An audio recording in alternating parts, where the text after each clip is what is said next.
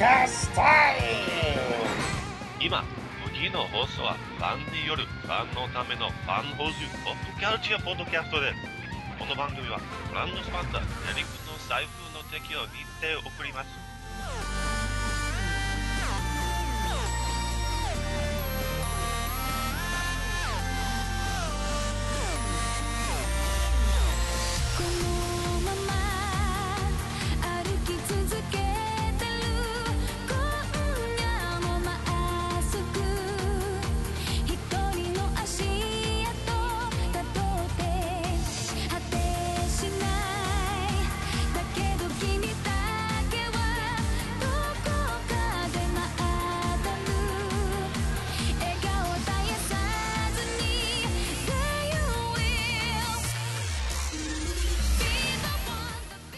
Hey guys, welcome back to another Toku-rific episode of Fanholes, Toku Thursdays.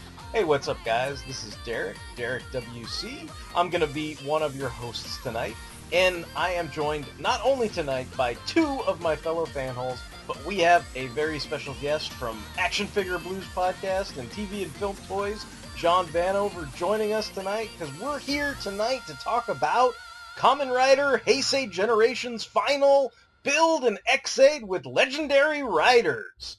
Hey guys, give a shout out and let everybody know who's here tonight. Hey, this is Justin, and starting now, the show you're waiting for. Count the Fanholes 1, 2, and 3. Hey guys, this is Tony, and Hinchin, maybe for the last time. And this is John saying, you'll all be my friend someday. Yay! So yeah, we are here because we wanted to do the awesome, super last of the last final Heisei Generations team-up film with all these cool Kamen Riders and everything. I guess this is officially the 9th crossover between, you know, all the movie war type films in the Kamen Rider series. And of course this is between Kamen Rider Build and Kamen Rider X-Aid. And this is the second, because we had previously covered the first installment of the Heisei Generation series with our good buddy Luke Giaconetti over on Earth Destruction Directive. This is Tokyo, once a city of 6 million people. What has happened here was caused by a force which, up until a few days ago, was entirely beyond the scope of man's imagination. Tokyo, a smoldering memorial to the unknown. An unknown which at this very moment still prevails and could at any time lash out with its terrible destruction anywhere else in the world. Hi folks, Luke Giaconetti here. I'd like to ask you a few questions. Do you like giant monsters, or as they're called in Japan, Daikaiju?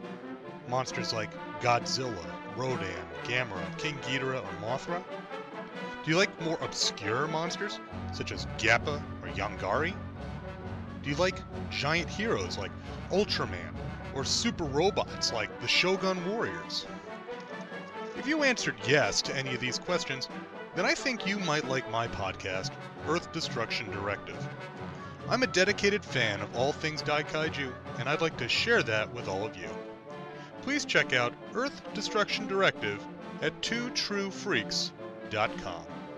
Earth Destruction Directive, where we turn your Daikaiju dreams into city-smashing reality.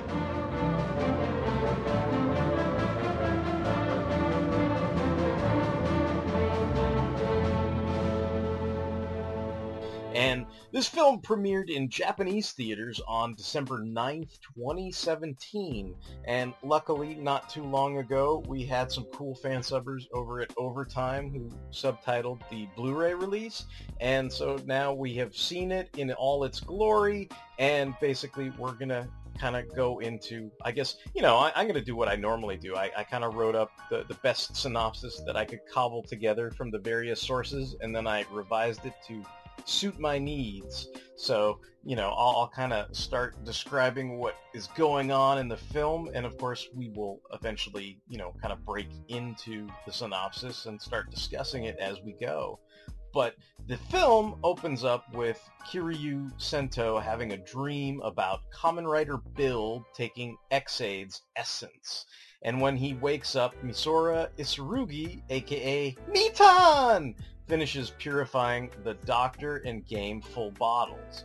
Then Sento tells the others, Banjo Ryuga and Sawa Takagawa, about the weird dream that he just had, and also reveals his new rabbit tank sparkling power-up bottle. Soon after, Misora informs Sento and Banjo of some smash activity, and they confront the enemies who turn out to be Nebula Bugsters attacking Toto. Sento and Banjo henshin into Build Rabbit Tank and Cross Z Dragon, but soon come to realize their powers have no effect on the monsters. And like, I was just going to break in myself here because I thought that the production value in this fight, like where they were kind of like fighting at that like plant or whatever, and like the way they kind of did the effects where you could tell they were like at a real plant and it looked cool. It was like a cool shooting location, but then they kind of merged it with like cool, like it's almost like they could, I know they couldn't do this, but it's kind of like they put a green screen up behind like an actual like, location or something like that because of all the kind of tweaks they made to the background and everything. And I thought that was kind of a cool sequence. Yeah, there's also a lot of, especially in these early fights, there's a lot of wire work, and I'm like, yeah. I remember one part where Build, like, or it might have been Cross Z, jumps from one spire to another spire to fight more of the Nebula Bugsters, and it really looked seamless. I was like, damn, that's just a cool shot. Yeah, I noticed that too, and I was like, holy cow. And like, I mean, you guys know me, like I'm kind of afraid of heights, and I was just like, sorry, like, if the world's at risk, like, I'm out. Like, if I have to jump from one thing to another and it's super high, like, I'm out. The world is doomed. There's actually a wall run in the next fight that I actually really liked, where somebody runs up a wall. I really liked that. That was like, whoa, did he do that, or was he on a wire? Or yeah, it's like the technology's so good now they can clean up all those wires. So you're kind of like it really does start to look magical at a certain point because you're like, that looks so cool. And it's like, more than likely if you saw some behind the scenes things, there's probably like a rig with wires and all that other stuff. But at this point they can clean that up. And there with could even be like a flipping crane in the background for that shot, and you could just be erased. We never see it. Right. Yeah. So realizing that the Bugsters aren't taking any damage and recognizing them from his dream, Build accesses the Doctor and Game bottles for an Heisei best match.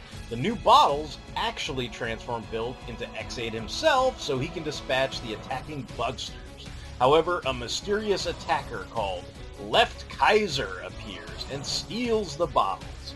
Cross Z chases after him, only to be sucked into the Enigma machine, an interdimensional gateway that sends him to a parallel world where the Sky Wall never existed.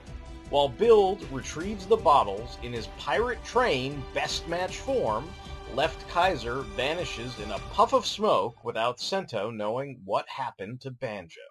Suddenly, Sento's world shifts between dimensions and appears right next to the other world, spreading hordes of Bugsters in both. Nebula Bugsters begin to attack the public due to the interdimensional interference caused by the Enigma machines, alerting the attention of several former Kamen Riders. So this part here where you could see like the two worlds, like what it kind of reminded me of the most is like that new Avengers arc from Jonathan Hickman that we had read that one time where they have the incursions where there's like an Earth basically incurring on the other Earth and like they're just kind of smack dab in front of each other and stuff like that. So like that was kind of cool. And like the way they sort of pan to like all the different Heisei riders, like it kind of reminded me of like, what they used to do in either mega crossover events to show you how important something was. They'd like, if Phoenix like screamed out and killed the universe, they'd cut to like Doctor Strange, like, reading the magic book in his study or, something like that. So it's like, but in this case, we know we're actually going to get to see these guys show up later on. So it was kind of cool, like, because it's like Koda's all the way in Gaim world, but even he's like, what's going on, Raggy? Like that kind of thing. So, and thankfully, unlike the Illuminati, the legendary riders decided not to blow up this other planet. Yeah. They're going to work together to save both planets. I was going to ask you guys. I don't know. It's because Heisei era is ending, and they're like, not really big on, putting out new toys. Were you a little like bummed or didn't care that like the build version of X8 is pretty much just X8? I was kind of like thinking like they might have done a cross up, like how Oh, I see what you're build saying. yeah. You thought maybe there'd be like a special X8 version of Build or something like that? Yeah, yeah. Just because they tend to do that a lot of these crossovers where like, we have a wizard Lockseed and like it looks like Yeah, wizard, but yeah, also kind of like, guy. Or like in the last movie we watched, where like Ghost had X8's powers and X8 had Ghost powers, Yeah. and Oh yeah. they look similar but different. Like, yeah, I was kind of expecting that for Build suit, but I was like, oh, he's X8 but with like the Build driver. It's kind of lazy, man. I wonder if the color schemes of some of the best matches like sort of put the kibosh on that somehow, like, because like I was when I was doing the synopsis, I was going through and trying to find out what exactly certain things were called, like I was kind of like, oh, what form is he in here, and it was like when he shows up with the bow and arrow at the end when he's like following Left Kaiser, and it's like, okay, that's the pirate train, but it's like, to me it's like, oh, that's light blue and light green, but it's like there are other forms where he uses like purples and yellows and things like that. So I wonder if X8's color scheme being transposed onto a Build form is just some form that they had already planned to use already, and maybe that Yeah, sort that of negated it. you may be onto something, because the octopus light is basically like yellow and kind of purplish. So Yeah. maybe you're onto something. Yeah, there. that's kind of what I was thinking of, because I was kind of like, oh, I wonder if maybe that was on the table, but maybe they got skittish because they were like, well, we want to sell this toy, not something that's just going to be in a movie for like a couple minutes or something. I did think it was kind of interesting. I don't know if it was planned, but it was kind of like, not to be punny, kind of genius that X8's power, when you split it up, it really is Doctor and Gamer, and it's like, that's kind of cool. It's like he actually, his power set could actually be two bottles that combined for one thing. Right. So. But it didn't start that way. That's what I didn't get. It doesn't start that way. It's not two bottles. It's one. And then when it was purified, it was two. Yeah. It's just like, oh, hey, we've got two slots in the driver. We got to do something with them. That's how I felt it was.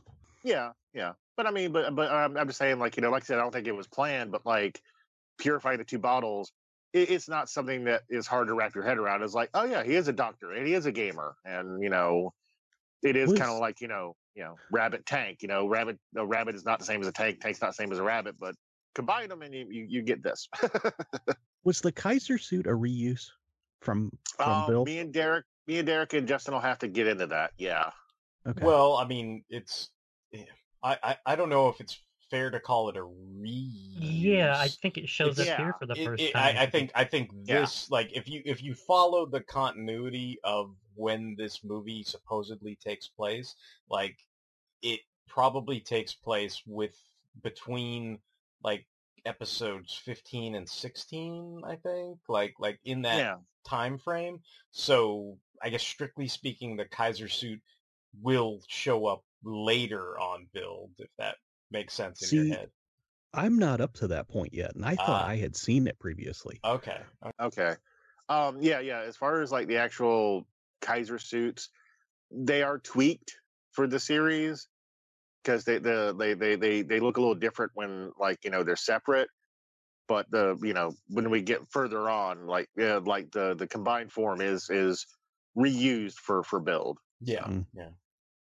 The other thing too was, I mean, I guess I'll just go down the list, but besides, Kota kind of getting his ears, perking on Gaim World, you do get to see, Takaru and Eiji and Gentaro, and there's, lightning in the skies, and Emu's on, laser riding off basically into the title card of the film. Like, that's how the film opens, kind of giving you like the briefest of glimpses into each legendary Heisei writer that's going to appear in the film and everything. So, I mean, that's, I don't know. I thought that was kind of cool. Like that, again, I guess kind of equating it to when some kind of, monumentous thing happens in a shared universe, and you get these cool little cutaways to important people, but you even know that those characters are eventually going to sort of come together by the end of this. So.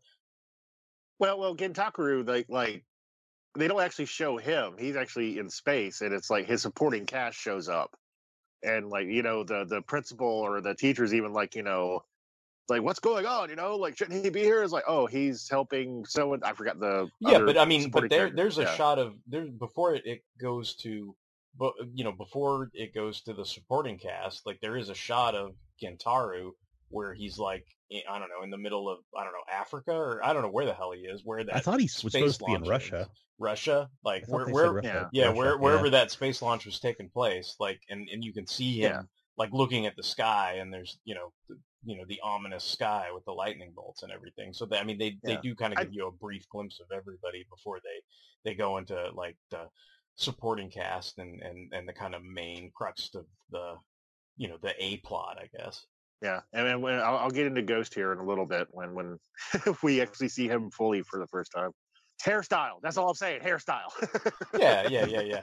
So, but and of course you've got the Kamen Rider Forza homeroom teacher as part of the supporting cast. There's Sugi Chuta, and they're they're kind of, I guess, guiding students into Amanagawa High School.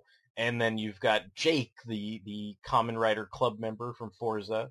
So like, and of course, what's kind of funny is, and I guess I'll just bring this up now because this might be an interesting topic of discussion. But I in my notes I kind of had the joke that like, oh well, all the other supporting cast is stuck away at a peace conference. Like they can't appear. And it's like really I guess the in canon explanation is that they're doing a space launch, and that the cast is at that space launch with Gentaru, and they're all kind of that's basically where they are, and that's why they're not in this film or whatever. But there was this kind of weird note that I noticed where apparently there's this religion or something that was labeled as a religion in Japan called like Happy Time or something, and it kind of sounds like, I mean, I don't know. I don't know enough about it, so I'm not going to come down harshly on judging it, but it seems like the media has. Like, I mean, it seems like everybody who talks about it describes it as a cult and wants you to think it's like the second coming of Scientology, but apparently, like, the actress who plays, what's her name? The cute girl who can't sing on Forza? I can't even think of her name. Yuki. So like Can't Yuki, sing. the Yuki, like basically her actress, like the real life actress, apparently her parents were always members of that, religion or, organization or what have you, like whatever you want to refer to it as. Of course, it seems like when you go to the Wikipedia page, they're like, it's a cult, like, or whatever. And I'm like, okay, guys, whatever. But anyway, so the speculation is, like, what's kind of funny is they talk about how in the end credits of this film, like when they're doing like all the montages from all the other shows, like conveniently, like Yuki, the actress, is cut out of every card that's in there. Yeah. So they're Or like, there's something like over her face, like in the shot. yeah, so it's like so they're like, is that it's like the speculation is that on purpose, and you're kind of like, well, duh, like I guess it is, like I guess the Japanese film industry does not like Super Happy Fun Time or whatever that thing is called. So anyway, isn't that the show that Seinfeld was on that he got all the checks from? Yeah. But I mean, to be fair though, Derek, at least it wasn't actually political commentary. They just didn't show her. They just blacklisted her from the fucking movie. So it's like, wow. Well, all right. I'm talking about storyline wise. I'm not talking about like seedy stuff. They didn't kill her off in the show. They were like, oh, Yuki, it's not like shape, she got impaled. Yuki got impaled at a space conference by like space snails or whatever. No, that didn't happen. So yeah. Anyway, I thought that was kind of fascinating, I guess, or interesting, because it wasn't anything I knew about, and I was like, oh, okay, I didn't, to me, like, I almost didn't even notice that, but then that was something that, reading the wiki page, I was kind of like, oh, okay, that's weird, Yeah, I did think it was kind of interesting. Like, and of course, this is timing, schedule, and like, some of it's not, political or religious speculation. But it is kind of interesting that like Ghost and of all things, Forza had the most supporting cast members because really we don't see anybody from Gaim or Oz really in this. I mean, yes, there's a character from Oz who appears later, but he's a main character. We don't really see like the bistro cast. We don't really see like any of the beat writers or even Right. Mai. Yeah. But again, of course, scheduling and all that. I'm sure Mai is probably like a huge pop singer or some crap. See, I would have liked to seen Alan from Ghost. Yeah, well, they I they think didn't he have a would lot have of been a good secondary fit. writers either. Yeah, Yeah. I mean, I thought that he was a cool character. So, I mean, I would have been into that. Like, I don't know if it's a matter of like just having too many characters to juggle, or maybe what Tony's saying, just scheduling type stuff, where it's like, can we get this person? Because it's like it seemed like they wanted to get Coda for the last movie, and then ended up just doing the suit actor, reused dialogue bit, and even in this movie, it seemed like he I don't know. To me, it seemed like he barely fit this in his schedule. Do you know what I mean? Like he had his he was scenes. there. He Yeah, was but there. He had his sequences, but he was there for those sequences, and it was like, and that's it. Like that's all. That's all he was gonna do. So yeah, you imagine there must be lots of stuff like that where the scheduling of trying to get all these people in a film like this is extremely difficult, just like it is to get a bunch of people on a podcast. Was right. Gaim ever unhensioned with everybody else? I don't think so. No. No, yeah, like even like I mean, even his ending scene was solo. Yeah, Yeah, I feel like he only shot on that bridge. Like that was Yeah, it. that's what I was thinking. Because even when it cuts back to him well, I know we're jumping ahead, but even when it cuts back to him at the end, when he's contemplating or whatever at the end of the film, it's like he's still at that same bridge that he first showed up in. So it's like all they did was like go walk down at the end of that bridge, bro. All right, now look contemplative. Okay, wrap. It's a wrap. It's a wrap, everybody. Let's drink champagne. It's a wrap. Coda finished. It's a wrap. Like, or however that sounds in yeah, Japanese. Like, yeah. They were like, "Hey, Coda, we got like another scene. Would you mind filming?" He's like, "I got half a juice box to get to. I'm sorry, I've got to leave." Juicy. juicy. Yeah.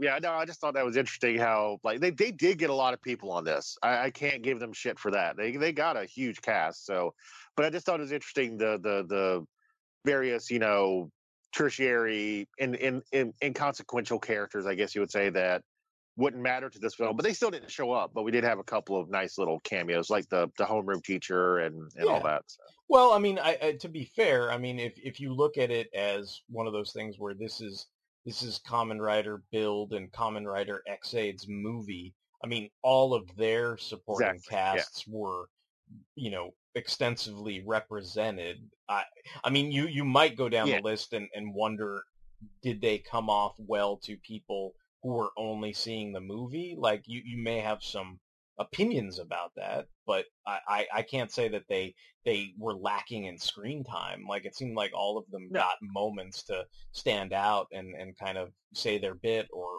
shine or at least give you that kind of friendly nod or what have you. And I think with some of the older characters, the legendary characters, they got more grandiose entrances in this than say the supporting cast of the main characters, but they were still in the majority of the film. Like they kind of were essentially part of the A plot for the most part, so Yeah, they were. all the legendary writers, I'll give them this. Every time they had their big debut or re-debut, I guess you would say, it was always a big save you moment, which was really nice. Yeah. So, I'll just keep going then. But with Emu unable to transform into X-Aid, his fellow riders take the initiative against the Bugsters. The Dr. Gamers, Kamen Rider Brave, aka Kagami Hero, Kamen Rider Snipe, aka Hanaya Taiga, and Kamen Rider Laser, aka Kujo Kiraya, along with Papi Pipopo and Saiba Nico arrive. See, there's the supporting characters we're talking about. Arrive on the scene to try and calm the peace. Emu tends to the wounded and injured bystanders, while Laser, Snipe, and Brave do some impressive wire work and fighting. See, I thought they did some good wire work too. Yeah, there's like one scene where Brave like jumps up onto a staircase and it literally looks like he's floating like like some kind of Yeah, it was very. I mean, it could be just the combination of technology and the stunt people and the rig, but I think all of them together made it look extremely impressive. Yeah, it's crazy. This is where that wall walk was too, and it was like, what? Did he just run up that? Couldn't be. Did he do the thing? Right? Yeah. You're like, does he have magnetic moon boots? What?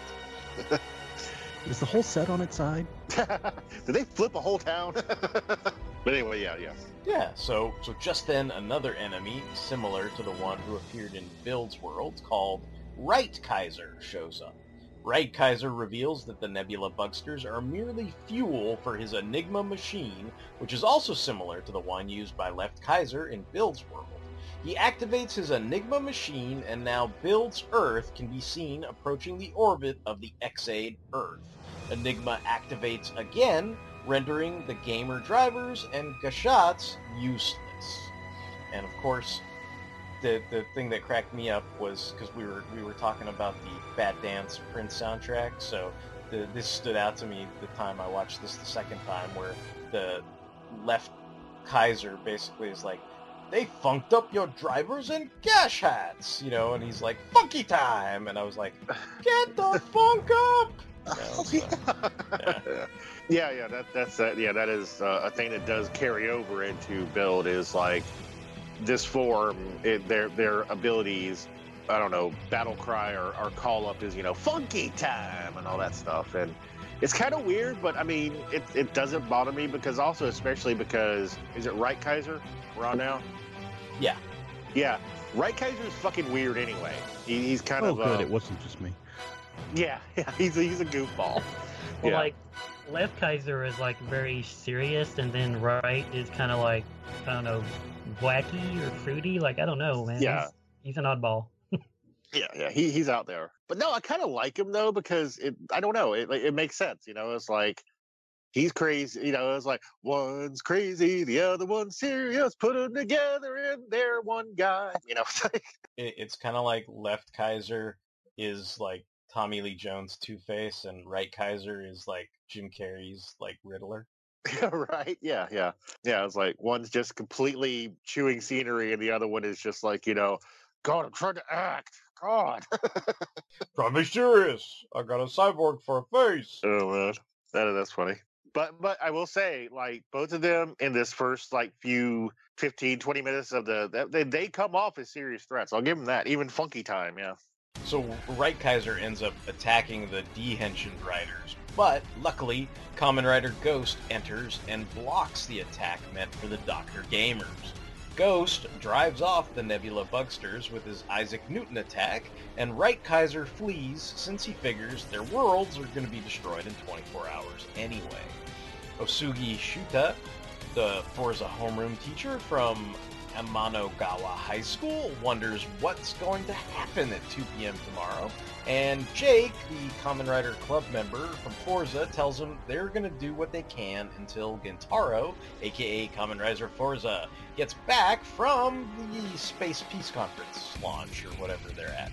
Meanwhile, Edgy Hino is busy tracking down men in white lab coats. Dun dun dun. And then we cut back to the Dr. Riders attending the wounded civilians in this cool Scorsese Goodfellas-esque one-shot, and Emu thanks Takaru and Onari for showing up to save them. Banjo then arrives and wonders what the hell happened to the Skywall, since he doesn't yet realize he's been transported to another Earth. Banjo tells Poppy Pipopo to stop playing dumb, and when she retorts that this is no joke, the reality of the situation finally starts to sink in for Banjo. I gotta say, what the hell happened to Onari's hair? What? That's what I'm saying, hairstyles. Like, Ghost has, like, dark hair, and it was, like, blondish, and now Inari has a fro and a hat on it. Did I miss a movie or something where that's explained? Because I was like, what the hell? And he's in a zoot suit. Yeah. Well, Well, apparently all I know is like at this time he's given up his temple religion or whatever. he left the monk life, so he grew out the fro. Like that's what I got. It's a hard monk life. And he's got Double's hat stapled to the top of it. He just decided he's going to take all the styles. One thing I was going to say that was kind of nice about like this crossover that I forgot to mention earlier is Bill doesn't like leave you hanging. You pretty much get the idea that it's kind of set in its own world, but this movie here puts his foot down and says build does not happen on the same planet as like pretty much all the other Heisei riders. Yeah. Well, that's probably a good move because you're like, oh, wait a minute. Like you'd think if Japan was split into 3 warring nations, like the other Heisei riders might, I don't know, get involved somehow or something like that. So, I mean, I know that's never like stopped them before from doing kind of outlandish, world-changing things. Time had a world tree that was going to destroy the planet, and nobody else helped. Yeah, nobody else helped, right? So yeah, I don't know, maybe. But remember in Gaim though, they nuked the U.S. and all of North America at one point. Was that a thing? Shit, I forgot. Yeah, that was a thing. Man, that was about halfway through, I think. The Kamen Rider universe is fucked up. Damn.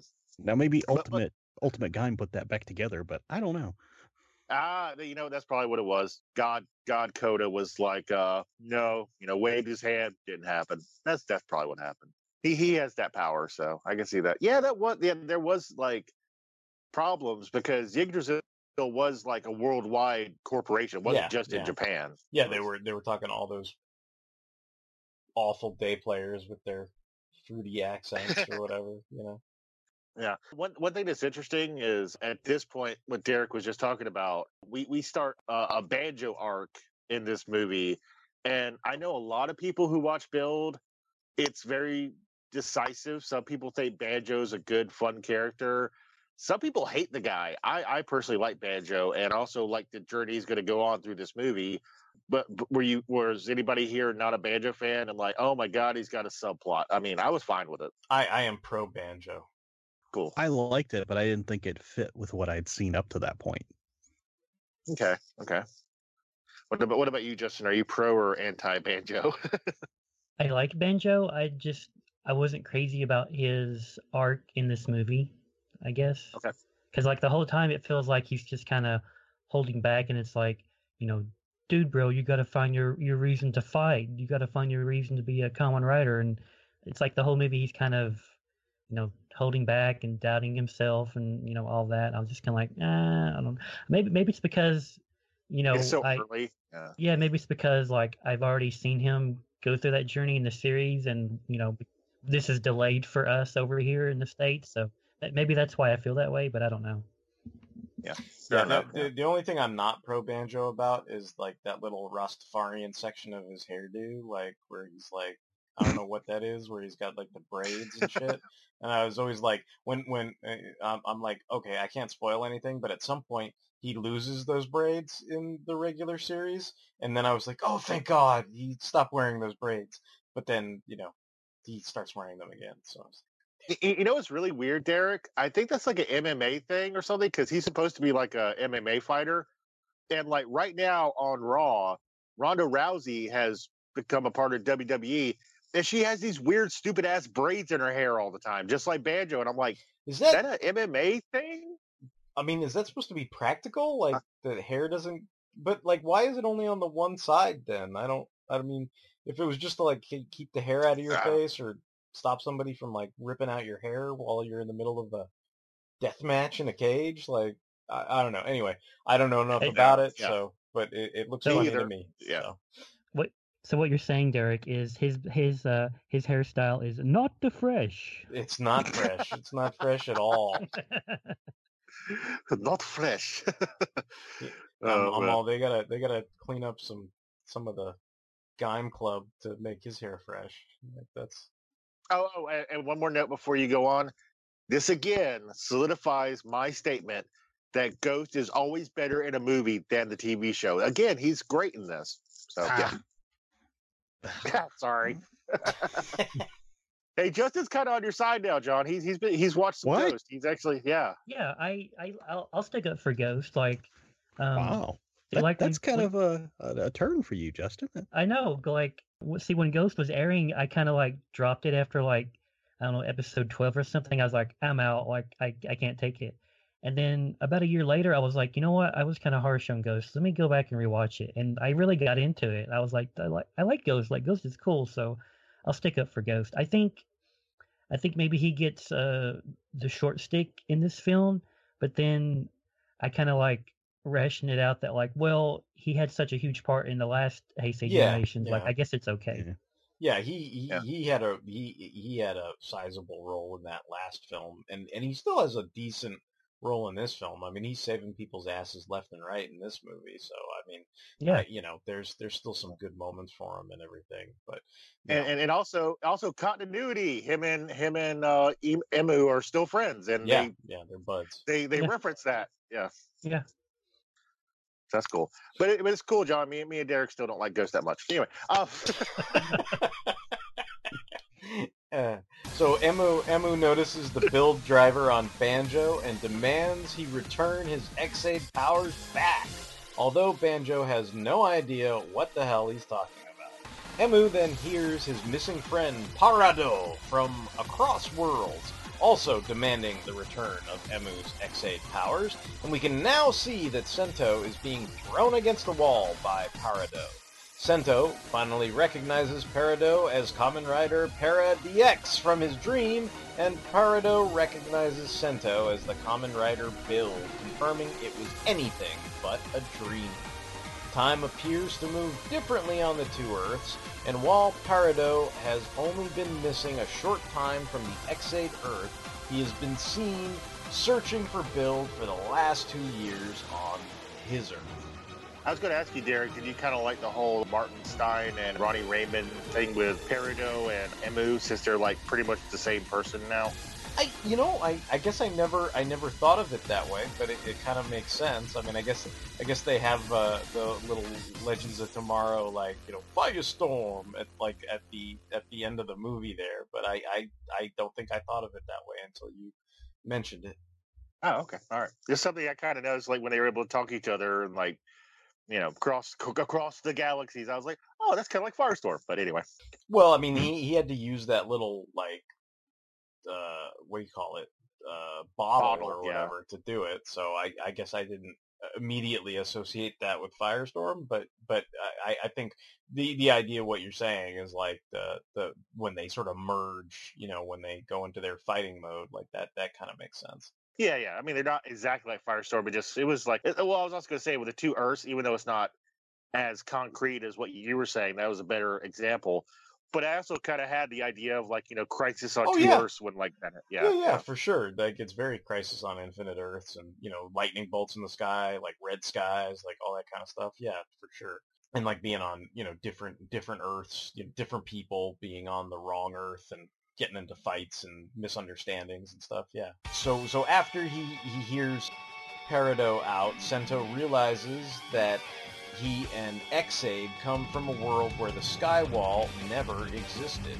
And then Soichi Isurugi appears and explains that nebula bugsters are actually monsters from a different world infused with their world's nebula gas, and the only one who can defeat them will be riders with the power of video games. Isurugi tells Sento that this was the most likely reason as to why Sento refused to return X-Aid's bottles. He suggests that Parado used the Gamer Full Bottle to communicate with Emo on the other side. Parado and Emu communicate between the two worlds, which confirms the time difference between the two worlds, because it was like a week versus like the 2 years that Parado spent in the other world. And Enigma was able to converge the two time zones into one linear flow, and Sento realizing that Banjo is in X-Aid's world. The Dr. Riders begin to work a plan out with Dan Karuto, While Parado falls temporarily ill due to the influence of the full bottle over his virus physiology, Isurugi then goes into full-on exposition mode and explains that a researcher for the Toto government named Mogami Heisei once found a way to cross over to parallel worlds using the Skywall. Finally, Isurugi gives the Phoenix and Robot full bottles to Sendo before taking his leave. And I guess tying into your Firestorm, like, CW comment, I wanted to say, like, for me, like, and I don't know, I like, did you get up to this part in the show, John? Like, did you know No. what was going on? Kind of, but not really. Oh, okay. I was like maybe an episode short of it. Okay. So, like, this is kind of, like, spoilerific, I guess, but, like, I mean, they kind of talk about it in the movie, too, but it's like, they, essentially, like, Soichi Isurugi betrays them. That's why at the beginning they're like, oh, Master used to be here, running the shop, and now he's not running the shop. Yeah. I figured it out, but yeah, like to me, it's kind of similar to the whole like H.R. Wells like Reverse Flash kind of dynamic thing that they had going on in the first season of the Flash. So like, it was kind of like that whole, oh, this is my mentor figure. Oh, my mentor figure turns out to be like my greatest enemy. Like that's kind of the vibe I got from the whole like Bloodstock Stark, whatever we're calling him. And it gets crazier, John. So, like, yeah, I highly recommend Bill, but it just gets crazier from there. It's on my list. It's just hasn't happened yet. Understood. Yeah. Oh, I was gonna point out one thing that's kind of cool about, like, while we're kind of getting this deep into it. I really love the design of a lot of stuff in this. I have the Enigma hand, one of them, as my avatar, because that's just creepy. That's creepy as fuck. Just this big hand, robotic hand with an eye in it. The whole by Kaiser look is really kind of, just cool. I mean, I can't think of another word. And also, I was never a fan of the Buckster troops in XA because they had goofy colors. I kind of think the Nebula Bucksters look kind of cool.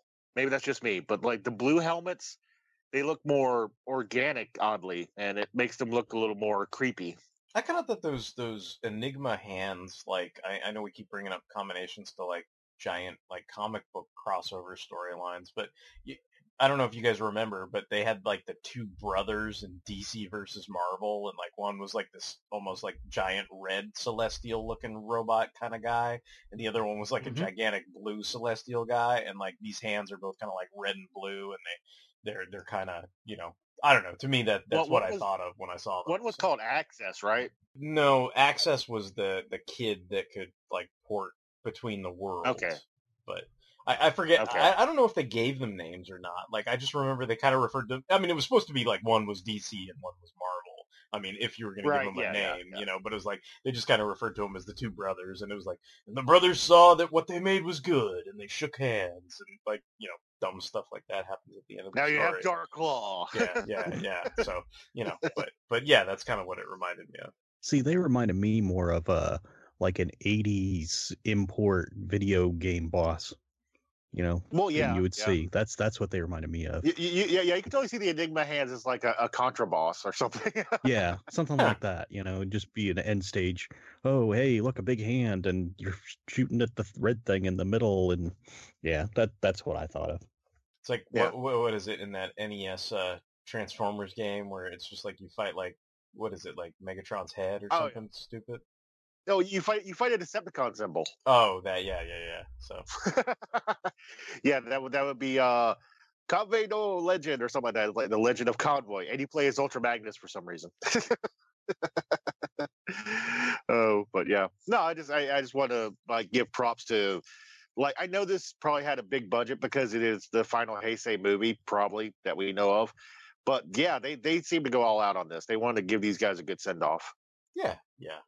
I mean, you could tell there's a lot of production value put into this film, and it's money well spent. Dan Kuroto faces the Nebula Bugsters with the new Kamen Rider build Gashat created from the data when Build attacked him and took one of his lives. The new Gashat allows him to henshin into dangerous zombie and make short work of the Bugster foot soldiers. However, He can only sustain the transformation for just a few minutes and changes back to Dan Kuroto to finish off the final Bugster in a hilarious fashion. Kuroto is asked to make more of the Gashots by Papi Pipopo, but he refuses until Onari, with that sexy fro, successfully convinces him to do so, one over-the-top actor to another!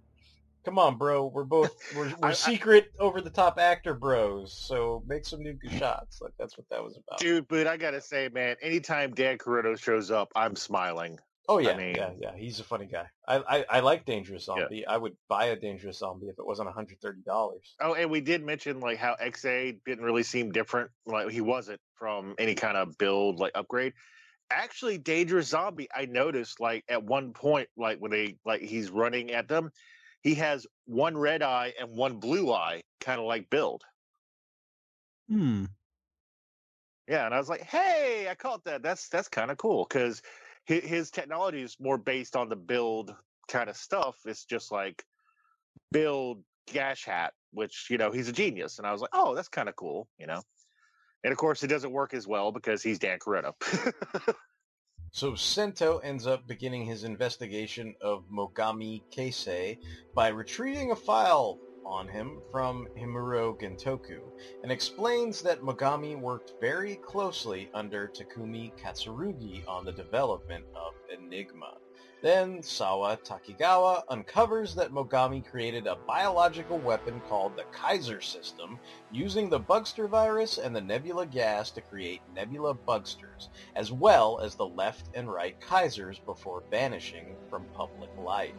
Sento then concludes that Katsuragi was the one who showed up on Ex-Aid's world as Kamen Rider Build. With 6 hours to go, Emu leaves to find Enigma. As Build, in his Hawk Gatling form, and Parado fight the Nebula Bugsters to protect the population, Left Kaiser appears to stop them, and Build changes to Nin comic form to fight him.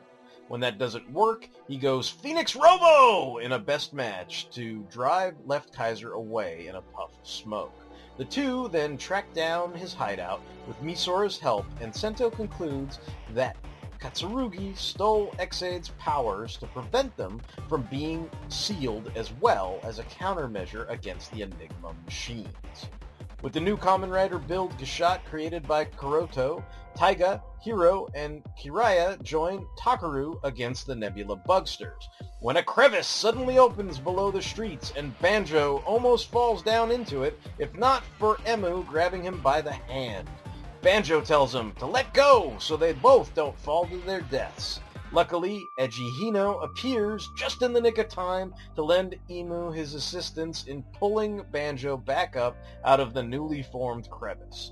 Eiji then introduces himself to his fellow Kamen Riders and reveals that he's been tracking down the underground organization Foundation X since they've been working with Mogami to develop the Enigma machine in this world.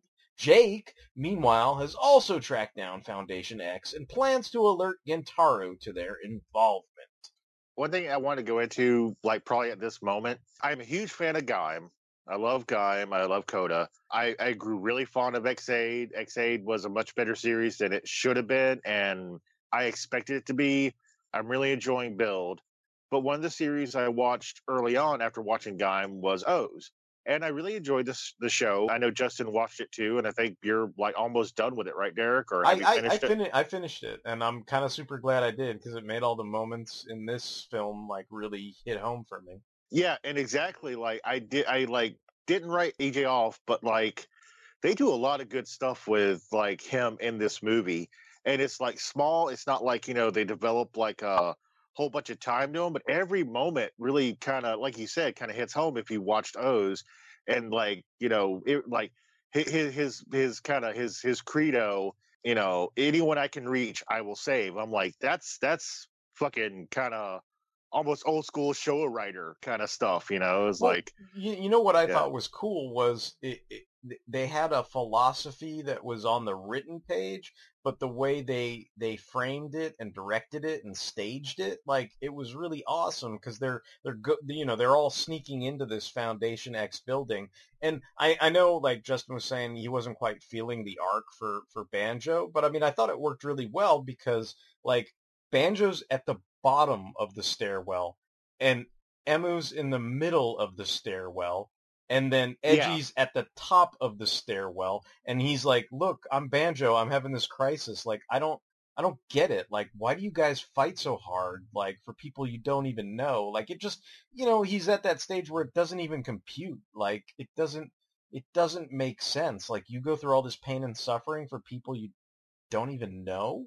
Like, I mean, I don't know. I think that's kind of like a very human reaction to have, where you're like, yeah, if it was family or blood or friends or something, like, yeah, then maybe that would make sense. But But it's you're like, saving strangers, yeah. yeah, you're just saving people that you have no idea who they are, and it's kind of almost a foreign concept to him to sacrifice blood, sweat, and tears for something that's an ideal. It's not a physical thing you can hold on to. It's something that's greater than yourself, like this kind of, larger. And Emo has a great speech to him about it, yeah. Yeah. I mean, and Emu being a doctor, and the way they, like I said, the way they frame it, it's interesting because Emu's in the middle, and then he actually goes up the stairs with Edgy, and it's kind of like, and they're bringing him up the stairs with him. It's like, come on, Banjo, like you'll understand eventually. Like, come on up the stairwell with us. You'll get it. Yeah. Like you'll be on board. Yeah, and AJ, and like we talk about passing the torch in a lot of different things, but AJ kind of like pats Emo on the shoulder, like, yeah, this guy gets it, kind of, yeah. Or that they're pretty, they're a trusting type, and they're pretty confident that he's gonna get with the program eventually, so they have faith that he'll find his way, Yeah, that was like, yeah, that this whole, I mean, there's more to go in a few minutes, but like this whole scene with these three guys, I like how they all play off each other. Yeah. I was surprised that Foundation X was involved with this movie because like they were kind of like the shady, like manipulative villains in like 3 previous like Kamen Rider team up movies. Like they were like trying to use the Gaia memories for evil.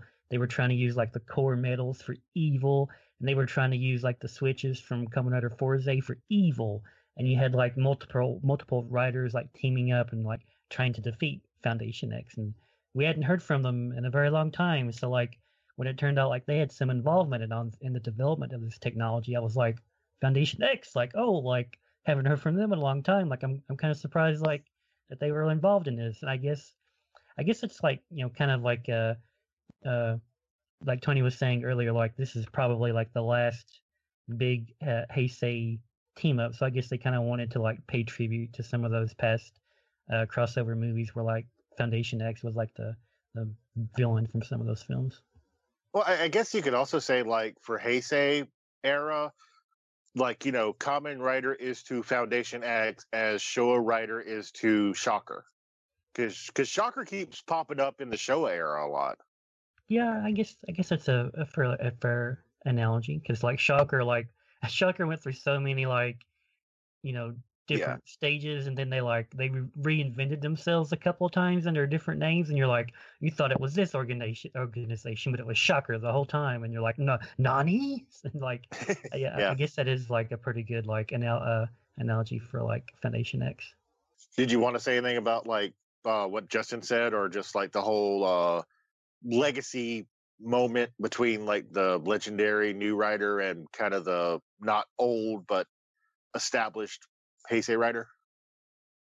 I don't know. I like I said, I didn't feel Banjo's story in this, so it just, I don't know, that part kind of drug for me. Okay, hey, fair enough. I mean, yeah. Hey, I give you crap about Ghost. You could totally crap on this. That fair is fair. Banjo is awesome except for his braids. Yay! Ghost is cool too. Ghost is awesome too. I like Ghost in these movies. Yeah, I don't hate Ghost. Yeah, Ghost is a cool character concept. I'll totally give you that.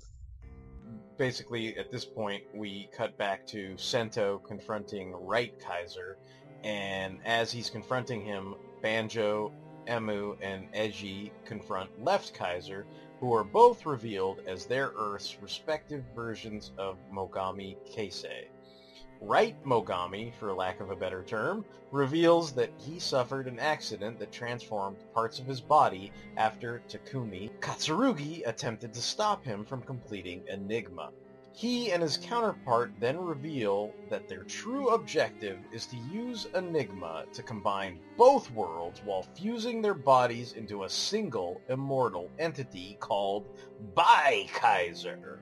With 30 minutes to go until the end of the world, Left Mogami uses some core metals developed by Foundation X to create copies of several Greed from Kamen Rider O's, Kazari, Uva, Mizul, Gamel, and Ankh to fight Eiji and the others. Eiji ends up skydiving out of the Foundation X tower to catch up to a falling Ankh in order to fuse the original Ankh's broken metal into the fake Ankh's body in order to revive him. The original Ankh halts their descent with his wings and returns to assist Kamen Rider, Cross Zed, and Emu for the promise of ice treats. Eiji has regained the power to transform into Kamen Rider O's to fight off the fake Greeds with Ankh. Left Mogami henshins into Left Kaiser to eliminate Emu and Kamen Rider Cross Zed, who he knocks out of his dragon form. But before he can deliver his funky finale, Kamen Rider Forza appears just in time to save Emu and Banjo's bacon. Gentaro introduces himself to his fellow riders and reunites with his high school buddy Jake. They are both positive that Amanogawa High School, being a focal point for space energy, will be used to facilitate the merger of the two Earths via the Enigma machines. They find revived Zodiarts, Cancer, Scorpion, Leo, and Virgo waiting for them at the high school when they arrive. Gentaro henshins into Kamen Rider Forza and declares it's space time! As Forza fights off the Zodiarts, the Enigma machine is revealed from its hidden cloak.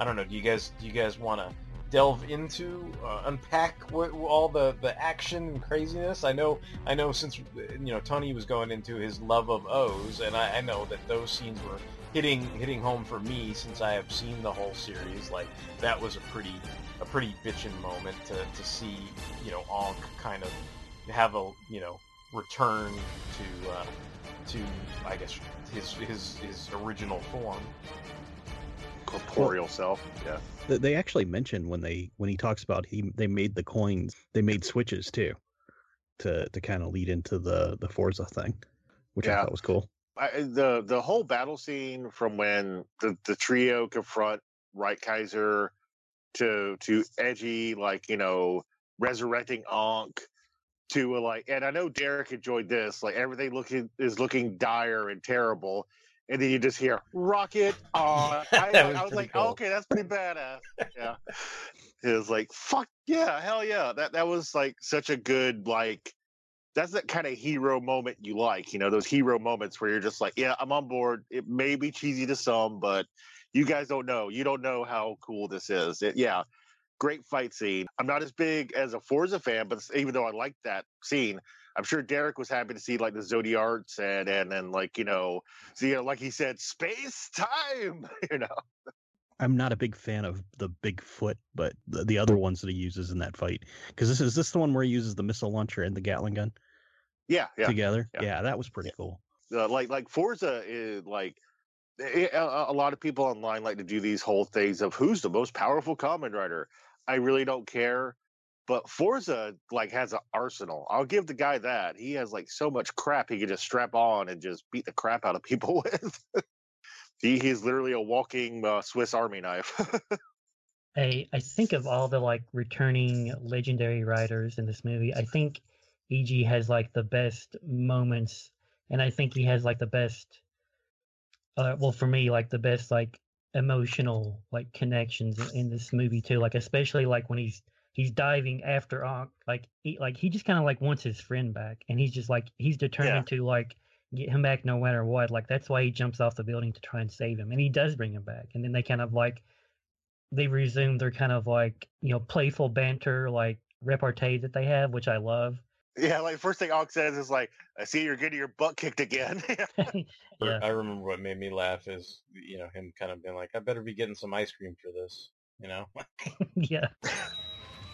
It's like kind of like Tony's saying. Maybe it's like it's silly, but like it's really great when you hear the sound effects and music from like a past writer. Like when you hear E.G. like scan his medals and like his henshin effects. Oh, Like yeah. I love that. And like there's a part later on where you hear like some like battle music from Forza, and then you hear like the switches turning on, and you hear like the 3, 2, 1, and he transforms. I was like, man, like I forgot like how awesome like that music was and how awesome the sound effects were. Like it's really nice to like see and hear all that again.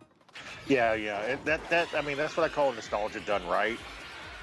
Because it's a memory, but at the same time it's intrinsic to the character. He can't EGA can't swipe the medals without hearing the ding ding ding. You have to have that, and it does bring back that memory of like, oh yeah, man, the medals and like I said, I'm not a huge Forza fan, but like the switches, if that does it for you, like that's awesome, Yeah, and these are kind of like the seeing the actors return and having, dialogue and moments like those are all very good actually, but it's kind of foreplay to this moment, where you're like, oh, these are the money shots essentially. Like they henshin into the writers and then they start, fighting their, respective opponents and everything, or like you said, Forza kind of basically uses his little switches and unloads on them with, rockets and machine guns and all that kind of stuff and, gets them away and stuff. So it's like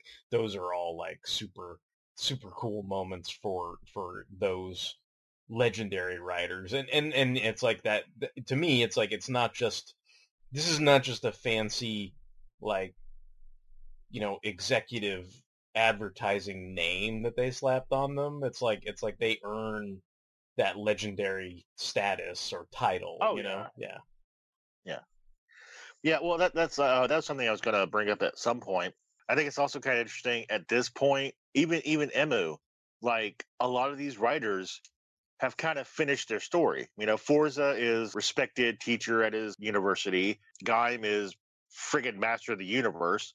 Exade, he's happy being a doctor and like he's enjoying his life and stuff. And I think that's why Edgy's story is like more personal, because just like Wizard, his series kind of ended on a down note. He lost his best friend, and his whole story is trying to find him. And I think that's why you kind of feel for him, because like even though O's is a great series, it had a triumphant ending as far as he won the battle, but at a personal cost.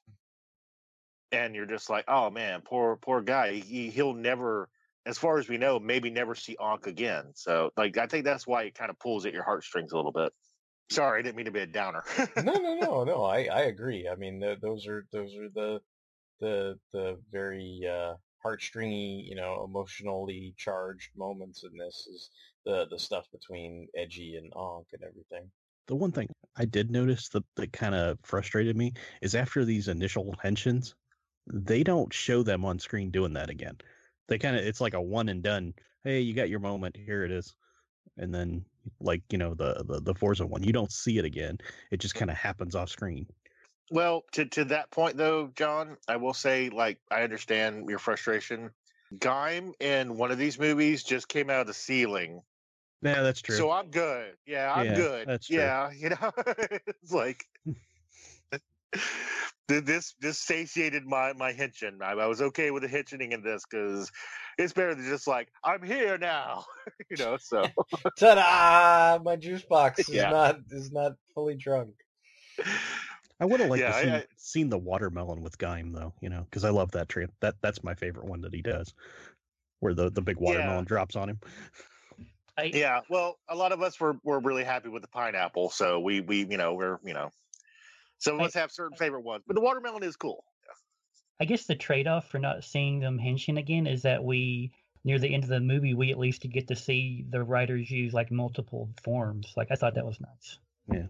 Yeah, true. Yeah, and as far as I know, they pretty much all get their ultimate forms in the final battle. One thing I was going to bring up just for build fans, R.I.P. Phoenix Robot, because that's a really cool suit, and they did not use it enough in the build ongoing series. It kind of got the short shrift. I was like, I like Phoenix Robot. I don't know if you guys do, Justin and Derek, but it showed up like not even a handful of times. I think it's because like the form was like other nations' bottles, so he didn't use it a lot. But like it wasn't nearly as prolific as, you know, obviously Rabbit Tank, but like not even like Vacuum Lion and Resha Pirate. And I'm like, oh, I like Phoenix Robot. Oh well, okay. So, you know, RIP, at least he got a good showing in this one. Meanwhile, on Toto Earth is what I'm going to call it, Kota Kuzabara literally kicks the other Enigma machine out of its cloaked status and introduces himself to Parado and Sento. When hordes of foot soldiers emerge from the Enigma machine, Kota goes all orange arms and stays behind to fight them all as Parado and Sento move forward. Sento and Emu reach the Enigma machines on their respective worlds, and Sento concludes that the best way to solve the situation is by activating them before they reach their full potential. The two Mogamis fuse into Bai Kaiser as expected, but with his powers incomplete and not yet invincible. Taking advantage of this, Sento returns Emu's Xaid powers just in time to see a legion of robot foot soldiers exit the gigantic Enigma arms. Parado fuses with Emu, Firestorm, and henshins into Kamen Rider Xaid. Sento henshins into Kamen Rider Build Rabbit Tank Best Match. The four other legendary Heisei riders join them on their bikes, and they have an Avengers Age of Ultron slow-mo moment while engaging Bai Kaiser's forces. So yeah, I thought this scene was kind of another money moment where they were all, you know, zooming in on their bikes, doing slow-mo badassery and stuff like that. Like, I kind of liked it. We talk about the Larrys a lot, Derek. I just imagined there was some writer who was like sitting there and he was like, you know, the show's called Kamen Rider. We should do a bike scene. And like fans everywhere were like, yes, they have bikes. They ride bikes. Thank God. They remember. Well, I bet you saw more of Ghost's bike in this than you did in all of Ghost. Oh Right, yeah, like- yeah. That was really cool. Fortunately, we also saw a lot of Gaim's bike, which sucks.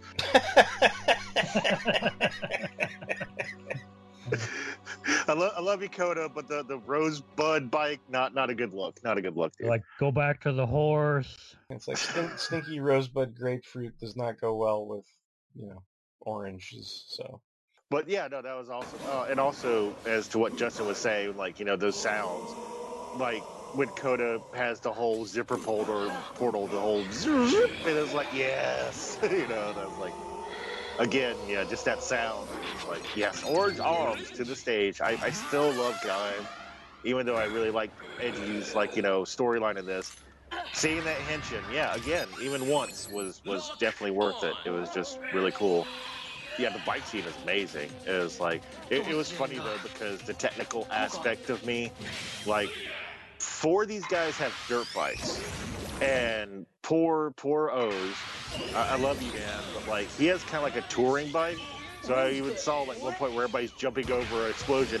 The O's bike is really low in the shot because you just can't stop. This is where I really wish Double had been in it, to see Double's bike in there. Yeah, Devil has a great bike. Yeah. Oh, and also shout outs to Forza, because Forza has a really cool bike too. Yeah, the space shuttle bike. Yeah, I love that. Yeah. That's a nice look. And also, I as much as we pick on Coda, I'm totally middle of the road. I don't hate it, but I don't love it. I just don't understand Build's bike. It's got like a big gear on the front and like a weird socket on the back, and it doesn't look bad. I don't know.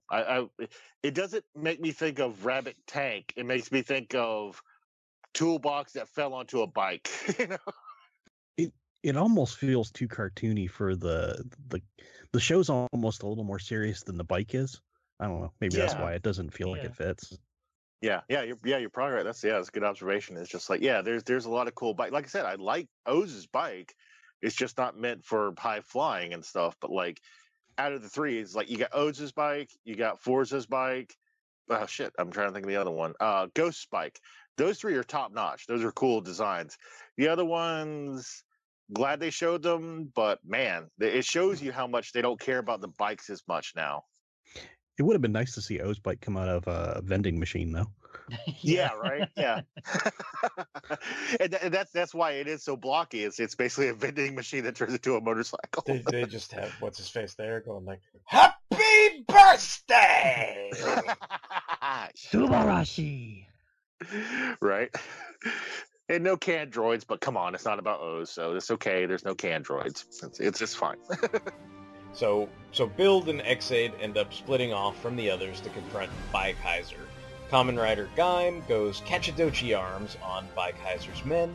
Kamen Rider Forza uses all of his figure arts set modules, knocking them all down with a mace. Kamen Rider Ghost uses his Musashi Damashi form against his opponents.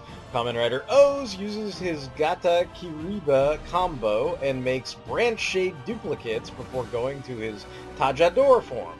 Gaim goes to his Kawami Arms form, Forza goes to his Cosmic States form, and Ghost to his Mugen Damashi form, severing the connection between the two giant Enigma arms. Build and Exade combat Baikaiser on the still-moving giant pair of locked Enigma hands. Banjo finally gets what it means to be a Kamen Rider, henshins into Cross Z Dragon, and joins the fray. Exade goes Hyper Muteki so he can kick ass while looking like Sailor Moon and the Predator had a baby. Cross Z Dragon delivers Chekhov's Rabbit Tank Sparkling Power-Up Bottle to Build so Build can power up too, and Build and Exade destroy Baikaiser along with the Enigma machines, stopping the fusing of both worlds. And just to say, I love Rabbit Tank Sparkling because it looks like, one of those like superstar like ice cream things in the ice cream truck. Like, I think it's awesome. I thought it looked like a Pepsi can. I was just going to say that. Like a diet Pepsi can for 4th of July. Yeah. And by the way, I don't know if the Fanholes listeners are familiar with this. It's been mentioned a couple of times, but Derek really hates Muteki. He's just not a fan. Yeah, I don't get Muteki, but yeah, that's just me. Yeah. I am not a fan of Forza's cosmic form. I really was kind of disappointed that showed up because I'm not a fan of it. That powder blue thing. Ugh. I think, again, it's kind of funny. I love Gaim.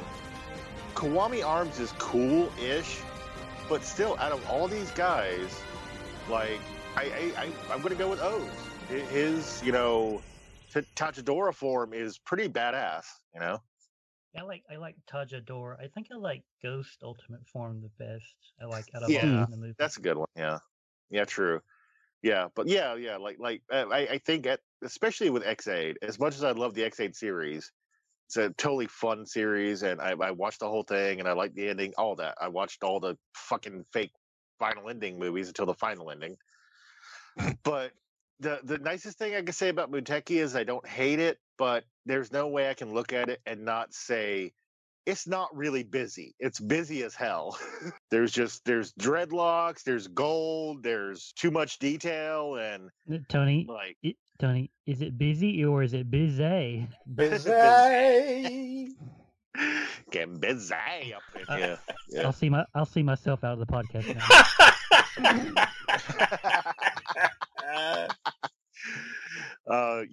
As far as Exade, actually my favorite form of Exade will always stands as Mighty Mighty Brothers X. That's my favorite.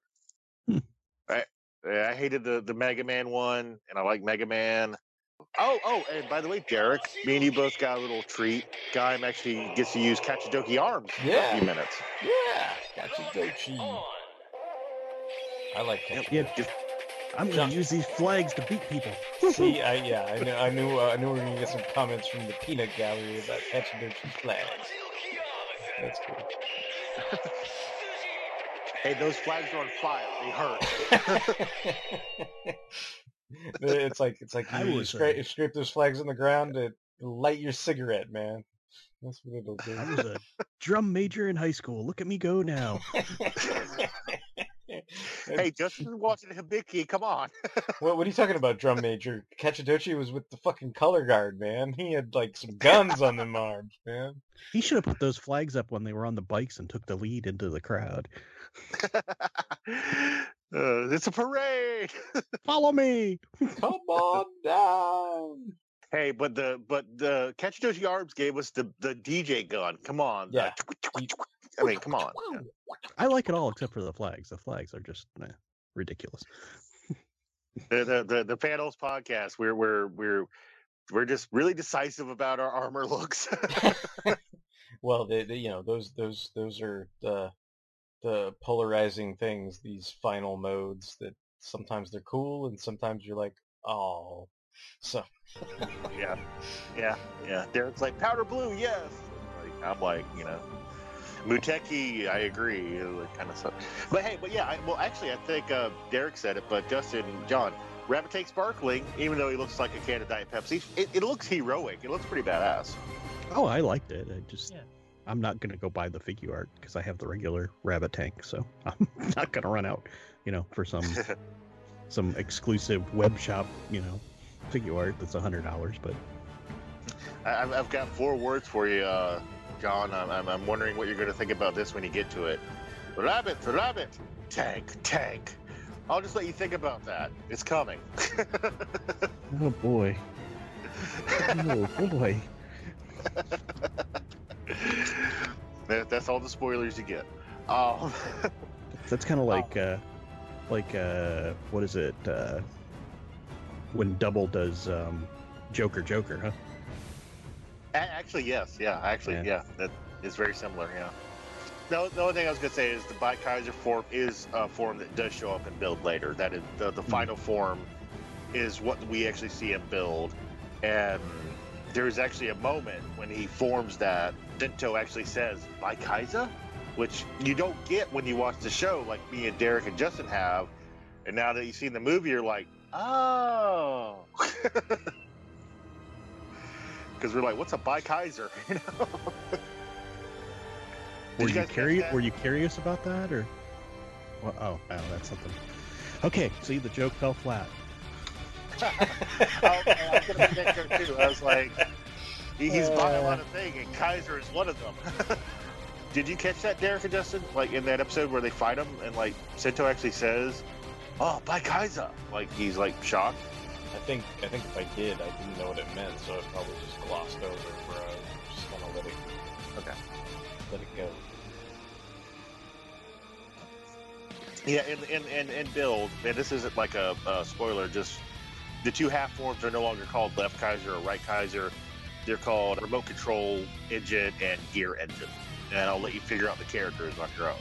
So I guess just to wrap up the synopsis, and we can keep waxing poetic about the film, but basically at the end, Build and Crossed then bid farewell to X8, Forza, Gaim, and O's, who stay in their rider forms, because they can't afford to pay all those actors, before parting ways. The X8 cast has a nice reunion atop the hospital helipad with all sorts of end-of-episode laughter.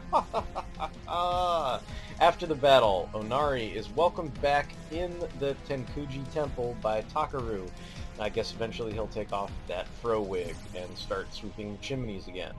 Koda chills at the same bridge where he shot footage earlier in the movie and is on his way back to that juice box. Kentaro greets his new students and praises Osugi Shuta, and giving us all the feels, Ank's temporary body begins to fade away while eating an ice treat, with Eiji promising that they will one day meet again. In the post-credits, Sento and Banjo confront several guardians from Faust when a mysterious rider appears and steals the Phoenix and robot bottles from Sento at super speed, which is why you don't see Phoenix Robo anymore.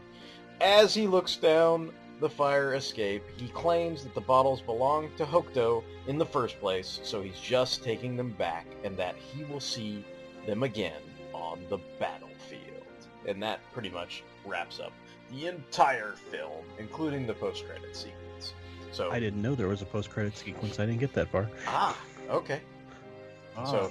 So there is that features Kamen Rider Grease, which technically I guess this is, strictly speaking, Kamen Rider Grease's first appearance, because that's, I guess, traditionally how they do these things. They have little cameos for like the Yeah. you know, I guess Yeah, whatever you call it. kinetically, yeah, this is where he showed up the first time, yeah. And he looks evil, and Derek's avatar is actually his non-rider form, and yeah, Grease is pretty cool. I like Katsumi. You have to say it that way. I like this. I thought it was good. I thought it was a really fun, like, you know, if this is the end of Heisei, yeah, you guys went out with a bang. You got a lot of guys I liked. So, you know, the only thing that was missing was drive. But dude, I can't fucking nitpick. You know, Well, the I nice kind of shit was okay, but feel the same way I feel about, you know, if you had criticisms about, you know, oh, Ghost didn't get enough to do in this movie. Well, he got to be a big player in the last movie, so it's like, well, you didn't see Drive in this movie. Well, Drive I felt was fairly well addressed in that last movie. So to me, I'm like, better left well enough alone than, like, I don't know, have Drive show up and slip on a banana peel or something. Like, I was happy with where he was at the end of that last movie. You know? not only that, by this point though, he's got a baby to take care of. So I liked parts of this. I didn't love this. I'll put it that way. I didn't like this as much as some of the other movies.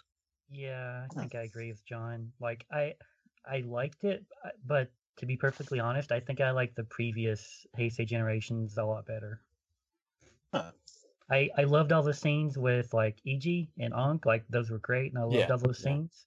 And Yeah. I loved all the stuff with Forzay, like it was great to see Forzay. I don't know, like I don't know. It also felt like they took Ixade's wallet and they didn't give it back until like the last 30 minutes.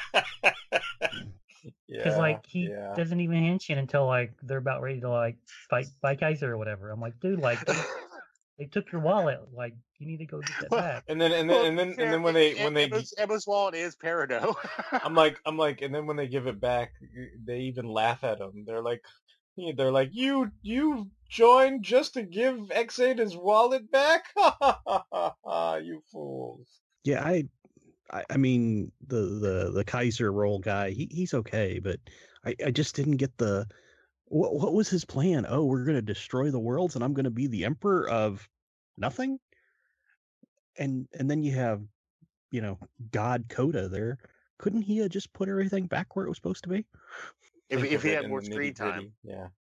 If he didn't have that juice box off camera, then yeah, maybe that would have been a possibility. Dude, man, that's like high C ecto cooler. I got to get back to that. This Capri Sun is the bomb. No, I think you guys have fair points. I mean, it's fair enough. Like I see what you guys are saying. Like it's fun, but it's not. You know, you're not, you liked it, you're just not in love with it, which is you know, that's completely fair. Like I agree with what you're saying. I mean, I think the stuff, like I said, that hit the hardest for me, and I don't know if maybe I'm biased because I recently finished watching O's, but like that O stuff like hit the hardest for me, and it was nice to see Forza again and stuff. I kind of feel like, you know how you said like you thought they took Exade's wallet, like I kind of feel like, even though, like, we were discussing this, but even though I think that the supporting casts of Build and Exade got a reasonable amount of screen time, I don't know how well spent it was, if that makes any sense. Like, I kind of feel like I adore some of those characters on the TV show, but, like, I don't, I mean, I guess just to use examples, like Miton and Poppy Pipopo, like, I have very strong positive feelings about both those characters, but I don't necessarily think that if you only saw this film that you would have any feelings about them one way or the other. Like, does that make sense? Yeah. Yeah. Well, I mean, even like Stalk, like as important as he is in Build, it'd be kind of cool if, like, just for the movie, he was playing the role of a, like, kind of an anti-hero and helping out, just because he even says this affects my plans.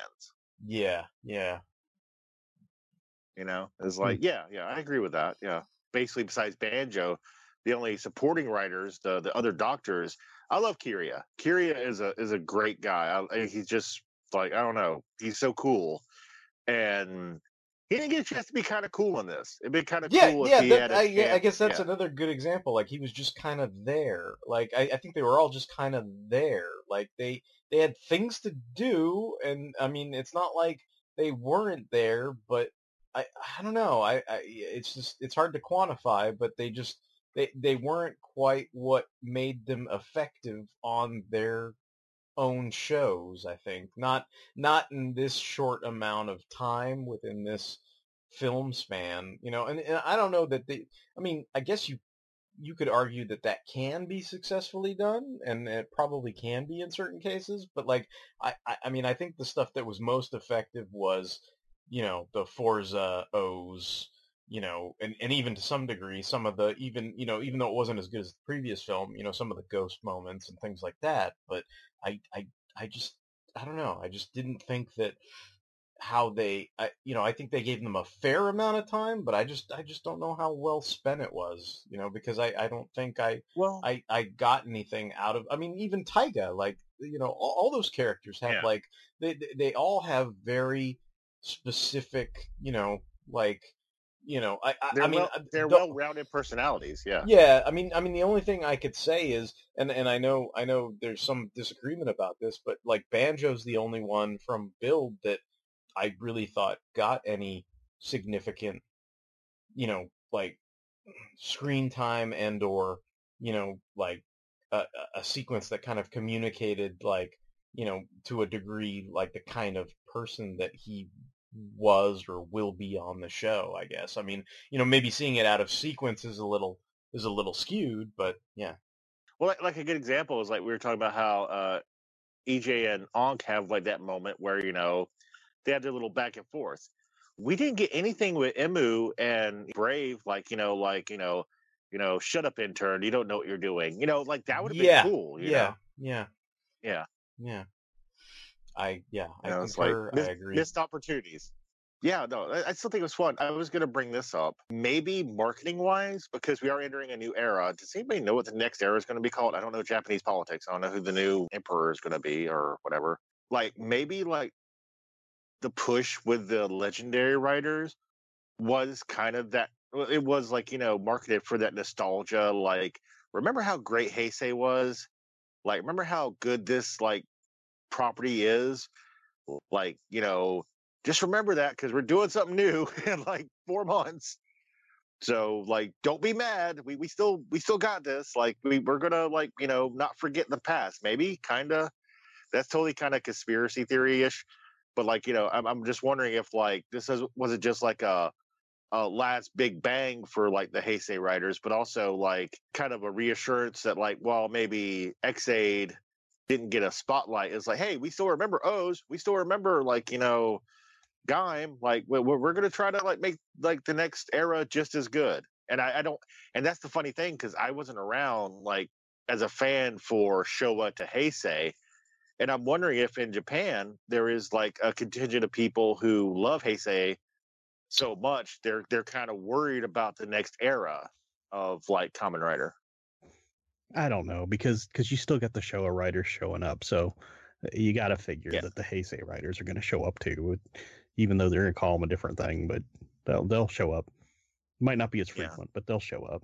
I think the main thing that people, I mean, they can always bring this tradition back, but I think the idea is with the, because I think, and Justin can correct me if I'm wrong, but I think like the next movie announced is just like a Kamen Rider Amazons movie, right? So like I think the idea is they're sort of retiring the whole movie war thing. Like I don't think basically like what I gather from the announcement and the way they played this movie in the advertising and publicity and everything, like there's not going to be a movie where Build teams up with Kamen Rider, Smorgasbord or whoever the next fucking asshole is. You know what I mean? Like they're not going to do that supposedly. I mean, I don't know. I could eat my words and we'll be back here talking about. It's technically ZO. I don't know. Yeah. Yeah, well, okay. Well, if it's ZO, like my thought is ZO's not going to have a big movie war team up with Build, but I mean, I could eat my words a couple years from now, but that's kind of that's the pitch that I seem to be getting from this, where it's like, oh, come out and see this. This is going to be the big last hurrah of the, you know, Heisei movie wars. Like we're not gonna we're gonna retire this kind of tradition for a little while and do some other things. I was going to ask you, John, because I've already asked Derek and Justin, and we were kind of like not sure because you never know what the future is going to bring, but like maybe you might have like an insight we haven't thought about. I was talking to Derek and Justin about how the show era was like a lot of the writers were like, kind of in leather or spandex kind of things, like padded suits. And they had like this more kind of gruff drifter, persona. Like they were heroes, but they went through a lot of hardship. And it's kind of common in the Heisei era, like I've called it. I don't know if I'm incorrect, but it's like the armored rider era. They have like a lot of, bits and baubles, doodads, and all that. And a lot of them, to use the, kind of controversial term, they're kind of bitchy. They're kind of like pretty boys who don't know what they're going to do in life. And I'm kind of wondering, like, for the next era, are we going to see another evolution for whatever, like a look and maybe a tone? Because, like, I don't think show was intended to be that way. It was just a time it was released. That was the zeitgeist of the society, just like Heisei. Like that was the zeitgeist of Japan at that time. And I'm wondering, like, like the first show might seem more Heisei, but do you think as it goes along, it'll kind of change with the times and like the emperor who's in charge, quote unquote, for that era? No, because it's a 30-minute toy commercial, and you got to sell toys. So Bandai's financing it. So yeah. Okay. Yeah. Got it. Like Showa was about the show, and now since Heisei's taken over, they're just going to concentrate on toys. Yeah. Gotcha. That's fair. I mean, it's just like Sentai. I mean, that's really because there's Sentai teams that if it was just about the story, they would have just kept doing, say Tokyo for 2-3 years, right? Right. Yeah. See, we were talking about Sentai one time, and we were trying to figure out where Sentai has kind of gotten really kid friendly, even for Japan. And we're like, probably like, I can't remember the name of it, Pirate Rangers. Gokaiger. Gokaiger. Like that was like the last really serious one. Yeah. Yeah. I know. I feel like that's the last one I enjoyed like a lot. Yeah, I just they still want to sell toys, so the stories probably stay about the same tone, but they're going to all have different forms. They're going to be armored, crazy forms because I think it's interesting though because we're moving into this. I mean, it might not be an emperor era or whatever, but we're moving into this age of like digital streaming and all this kind of people basically creating new cable channels, but on the internet where you're going to have these. Eventually you're going to have to start buying streaming packages instead of cable packages or some crap. And it's like, even Kamen Rider Amazons was on Amazon Prime in Japan, so it's like, and that I think me and Justin have talked about is like something that was deliberately more adult and gory, bloody, maybe even a little sexier type thing, and it felt like highly deliberate to delineate it from, okay, well, Amazon's is for the adult Kamen Rider audience to a degree, and then it's okay though because we still got X8 and Build and whatnot to sell the toys to the kids, so like I wonder if in that kind of framework, it's like, is the the streaming digital stuff, is that going to continue to be more of the HBO Spawn type stuff, and then you'll still have some some other show where it's I forget what Tony said, but like Zeno or whatever the hell his name is, you have that guy and he'll be the one to hawk the 20 different fucking forms where it looks like Sailor Moon and a Chihuahua had a kid or whatever, and then you're like, oh great, that's the final form, like awesome, sell those, it's like a pancake ate a sandwich, and then there's I don't know, a farmer's hoe, and they're like, that's the new form, and you're like, great, awesome, like this is it, so. Did you just call Daisy Duke a farmer's hoe? Okay. Oh, Catherine Bach. She was hot. I'm just saying. Yeah, That might be. I mean, it would be interesting because you got to think they've got enough material. They could almost do a Sentai pay station like that, right? Yeah, Sentai Rider where, station. yeah, they just put all the the I mean, Toei content on for streaming or something like that. Yeah. WWE's done it. They just have a wrestling network. Yeah. I know Man, in if that Japan, like most of the Ultraman series, like you can stream those, I think, on Amazon Prime Japan, but I don't know about Sentai or Kamen Rider, like what's available through like Amazon Japan streaming or whatnot. Or would they do like they've been doing and like have exclusive like deals with like TV Nihon and stuff, or do you think they Well, would but actually want to go that route? Yeah. but that's not. I mean, there's nothing legitimate about that. That's just fan No, service. no, yeah, true. They Well, I they mean, have they have no Crunchyroll, deals. Crunchyroll. It's the deal is TV Nihon's probably going to take it down if it becomes official. But like the Crunchyroll stuff is official, but that's all Yeah. been Ultraman shows so far. And I think the reason why is probably because Subaraya is or whatever is easier to deal with. Like I think the rights that Crunchyroll has to license are not as expensive for Ultraman, and Yeah. I think Kamen Rider is very highly I don't want to say I don't know protected, or at least it basically it's a much more expensive license that I mean basically I think Crunchyroll has probably not outright said it, but I mean they've kind of insinuated, look, like we would love to have Kamen Rider, it's just not financially feasible for our company to Right. license something like that because they they want too much money for it, basically. Like it's like it may be a really well-known commodity in Japan, but I think people elsewhere know it less than where it originates from. Yeah, I don't know about like anime as far as like the fan base in America now. I know it has a strong fan base, but I have noticed in the last few years, like there have been a lot of people like on YouTube who have really got into like tokusatsu, whether it be like Kamen Rider, Sentai, or just Metal Heroes, just various things, and it seems to be on an upswing.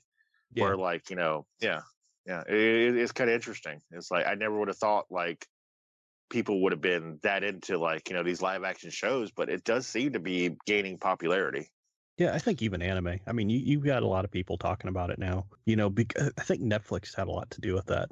Because they've got a lot of anime on Netflix, and like One Punch Man definitely. I know a lot of people that watched it that normally wouldn't watch anime. So Yeah, and they seem to have a lot of quote unquote exclusive content on Netflix for good or ill.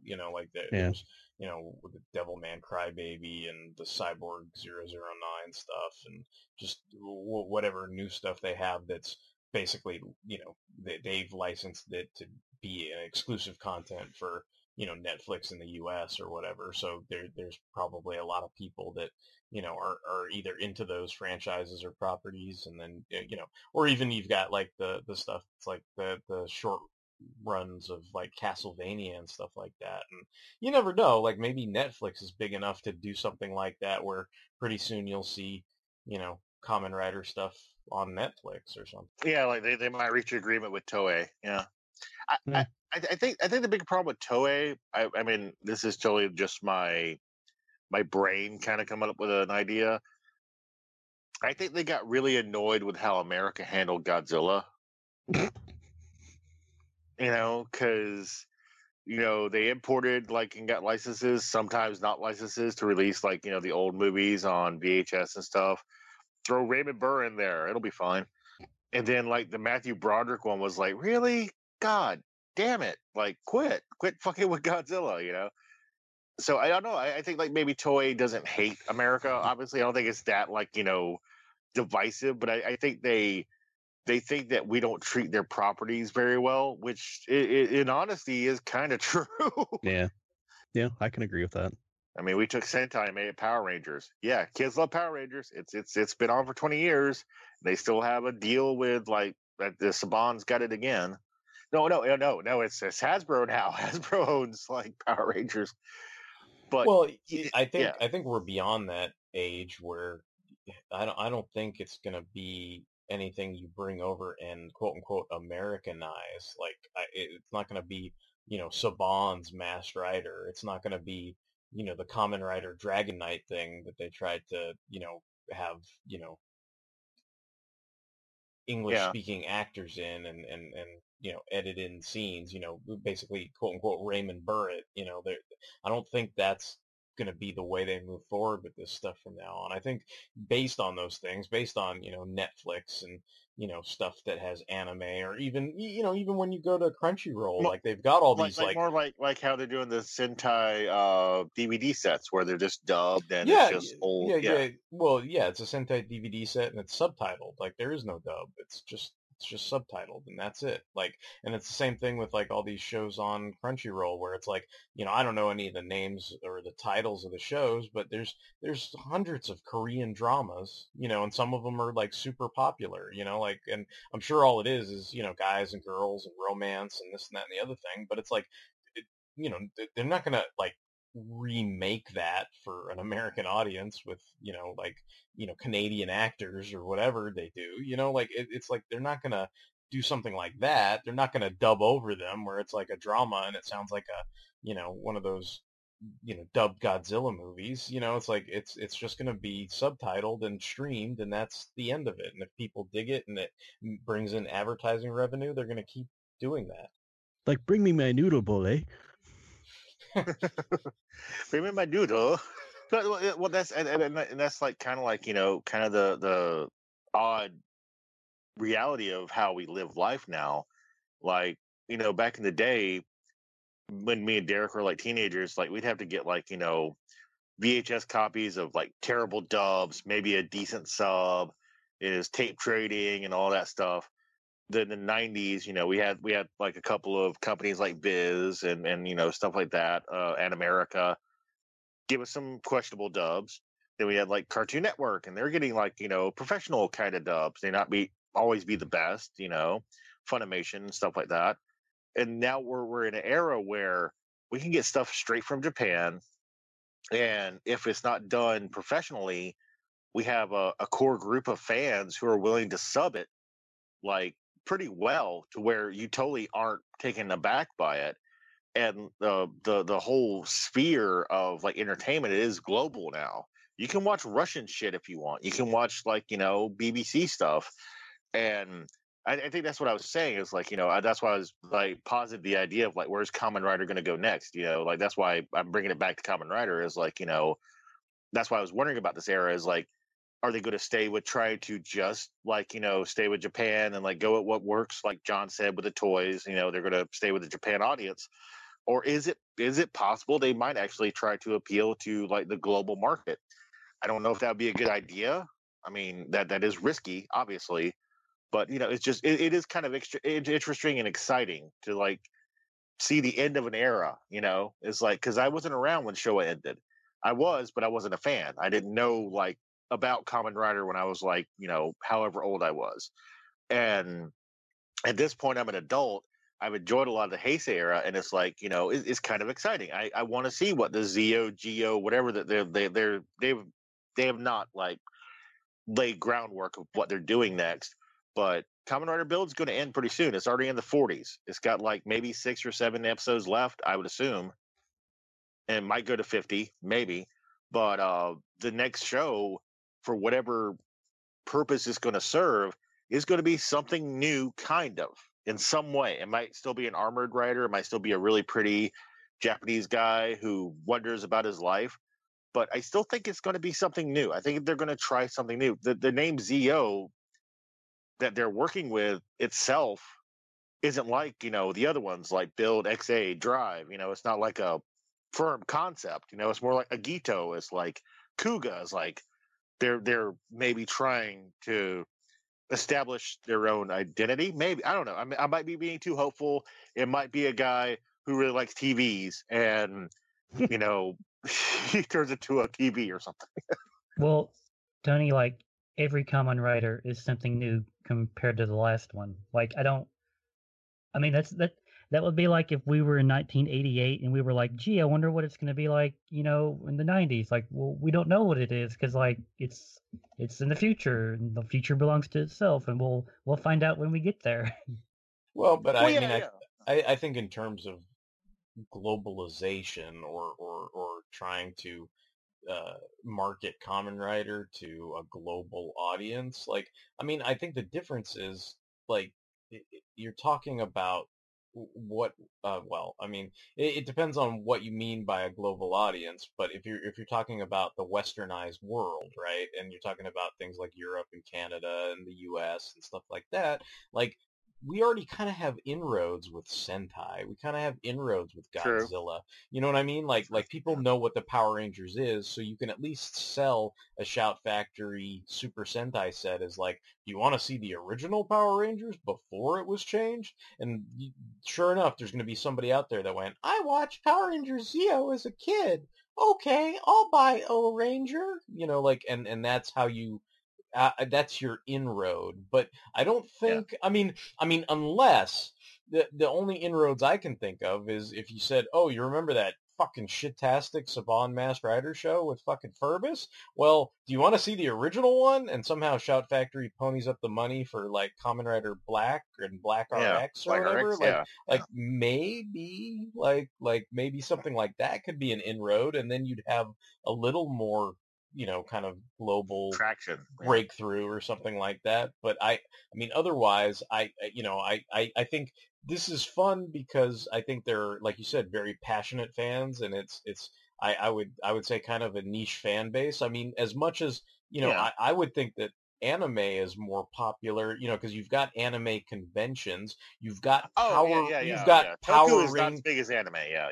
No, Definitely. but Yeah. what I'm saying is you've got anime conventions, you've got Power Rangers conventions, like, so those things have inroads to Super Sentai or, Japanese anime and stuff like that. But I'm like, when's the last time you've seen somebody cosplay as a Kamen Rider at a U.S. convention? I'm Yeah. gonna say never. Like, No, you're right. Yeah. Probably. so it's like You know, and that doesn't mean like it doesn't have its fans and it's not popular, but I'm just saying, like, as far as what you're speaking to, like, I don't know that just because they're gonna have a new emperor era, or because they're making a big deal in the promotional materials that this is the last ever hurrah for the Heisei riders, like that doesn't necessarily mean like this next era is just going to totally blow the doors off the wall, and it's like all of a sudden it's like, holy crap, Kamen Rider everywhere! Big Kamen Rider party! Who driving car? Bear driving car! Kamen Rider party! How can this be? Like, I don't know that that's going to happen, but I agree with Justin. I'm sure it's going to be different, and it usually always is, and I guess we'll see. to do Well, that, yeah. I think you would have to have a big budget Hollywood Kamen Rider film, Yeah. to get somebody's attention, and like an English, Americanized. Oh, hey, here's Kamen Rider one story, in a modern filmmaking. And then on top of that, would probably have to be good and make Yeah. like $4 billion, Yeah. and Well, then maybe. Well, I know Jason David Frank would be interested as long as the character has personality. No, and I'm not saying Kamen Rider is going to take over the world. I probably went too in depth in my observation, but like I'm just excited to see what the next episode's going to be. Yeah. Because I want to see if it does do something different, and if it doesn't, I'm not going to be pissed off. If it is more like the Heisei era and they don't change things, like John said, if it's just we're selling toys, this formula works. The era doesn't matter. The Showa, the Heisei was the last time you're probably going to see that kind of dramatic change in storytelling. That's fine. I'm not mad at the Heisei era. I mean, I like the Heisei era. So if it keeps that status quo, as far as, yes, it's a new story, it's new characters, it's going to bring you something different as far as the storytelling, that's fine. I don't expect in my head it to be like fucking Devil Man or some shit. It's like Kamen Rider is like going to kill everyone. It's like that is not like something I'm thinking of. I'm just like wondering if they might change it up a little bit. Just like throw a little bit of spice in it. If they don't, I'm not going to be mad. If it's just if Zio like I said, and I was joking about the TV thing, but I'm just saying, like, if he's like, computer guy, really into computers, and like he's technology based or something like that, I'm not going to be mad about that. I have no idea what the next series is going to be. I was just positing, like, as everybody does, like, what could be, what might be, just as a fan. All right. Well, I mean, unless anybody has any other final thoughts on the Heisei Generations final, I think I'll wrap up the show. If you guys out there listening have any comments, questions, and or concerns, you can email us at fanholespodcast@gmail.com. In addition to Toku Thursdays, we have plenty of other Fanhole spin-off shows. We've got Mobile Suit Mondays, Transformers Tuesdays, Sentai Saturdays. We've got Comics Motherfucker, Do You Read Them? We've got Big in Japan, where we talk about anime. We've got Justice Not Entirely Dissimilar to Lightning, a Thunderbolts podcast. And, of course, we got the Fanholes podcast proper. So if you like Toku Thursdays, please consider checking out all the other shows. And we can, of course, be found on all kinds of social media. Fanholes is on Facebook, Tumblr, Twitter, Instagram. We can be streamed on Stitcher Radio. We are on iTunes. We appreciate all the positive feedback, likes, shares, retweets, hearts, follows, yada, yada, yada. And it's sincere, even though I said yada, yada, yada. We do appreciate all the feedback and everything. And I think that's going to wrap it up for tonight. But before we go, John, why don't you tell all the listeners where they can find you out there on the interwebs? You can find me at tvandfilmtoys.com, although I haven't posted anything in a long time. Hopefully we're going to correct that here in the near future. Real life problems, that's all I'm going to say. And also you can find me sometimes, although not as frequently as I used to be, on the Action Figure Blues podcast, although I'm hoping to correct that in the near future too. Yay. So. All right, cool. All right. Then I think this is going to do it, and this is going to be Derek WC. Are you ready? Signing off. This is Justin Ichu Kitai. This is Tony, and this is what happens when I watch a movie twice. I have way too many observations and way too many opinions. Sorry. And this is John saying, I want to be on Super Happy Fun Time. Yeah, we can start our own religion, and then people can call us a cult too. Yeah. One of us. One of us. One of us.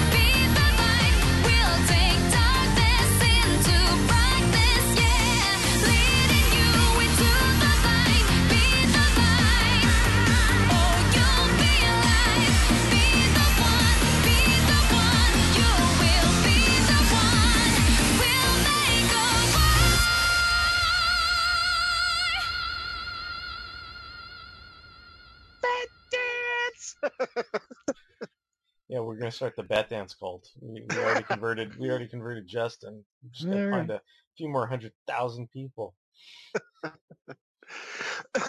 Do it. Down, down, down, down. Meow, meow. Great. Now I'm listening to that tomorrow. You know what? If that's wrong, just strap me in an electric chair for all my future crimes, okay?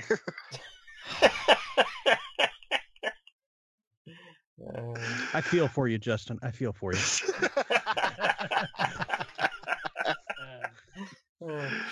Hey, Justin brought this on himself. He's talking about the 30th anniversary of the '89 Batman. So that's the baggage that comes with that. Yeah. We reversed the rabbit hole last night, and like we figured out actually it was Justin who brought it up, and that's what brought us back to the soundtrack. Wow. Yeah. It was your fault. You pulled the trigger. We started like 7 strong, and then like Luke and Ron were like, Mr. Stock, I don't feel so good.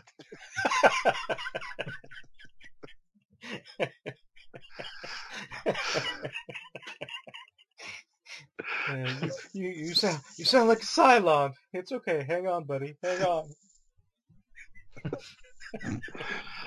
By your command. All right.